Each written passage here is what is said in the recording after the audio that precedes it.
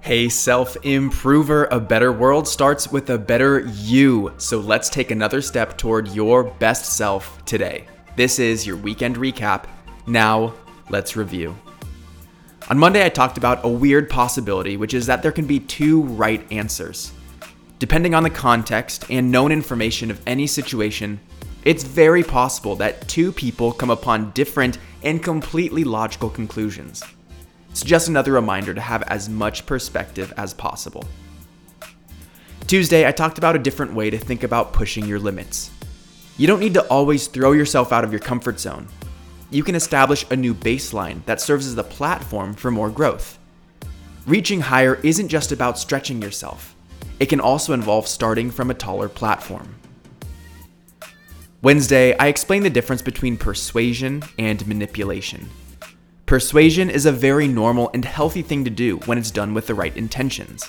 It's about sharing the reasoning around what you think to be true to encourage someone else to think differently themselves. Manipulation is more malicious, where you try to get someone to think or do something different against their will, clouding their judgment by making them feel emotional. Thursday positivity was an empowerment piece. You are an army of one. Now it's just a matter of what battle you're fighting. Believe in yourself and know that you have an army that follows you, because that army is you and everything you are. You have no idea what you're truly capable of. Then last, on Friday, I told a story about an observation I had while driving.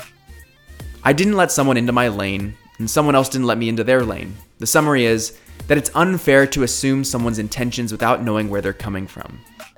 Give space and presence to other people's choices, and you'll find that things get much easier for you. That's it.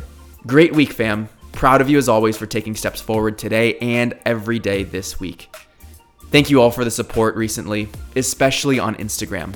I've been more active there and I share different thoughts on it, so be sure to follow me at self.improvement.daily to check it all out. I'm Brian Ford, and you grew today. Let's do it again tomorrow on Self Improvement Daily.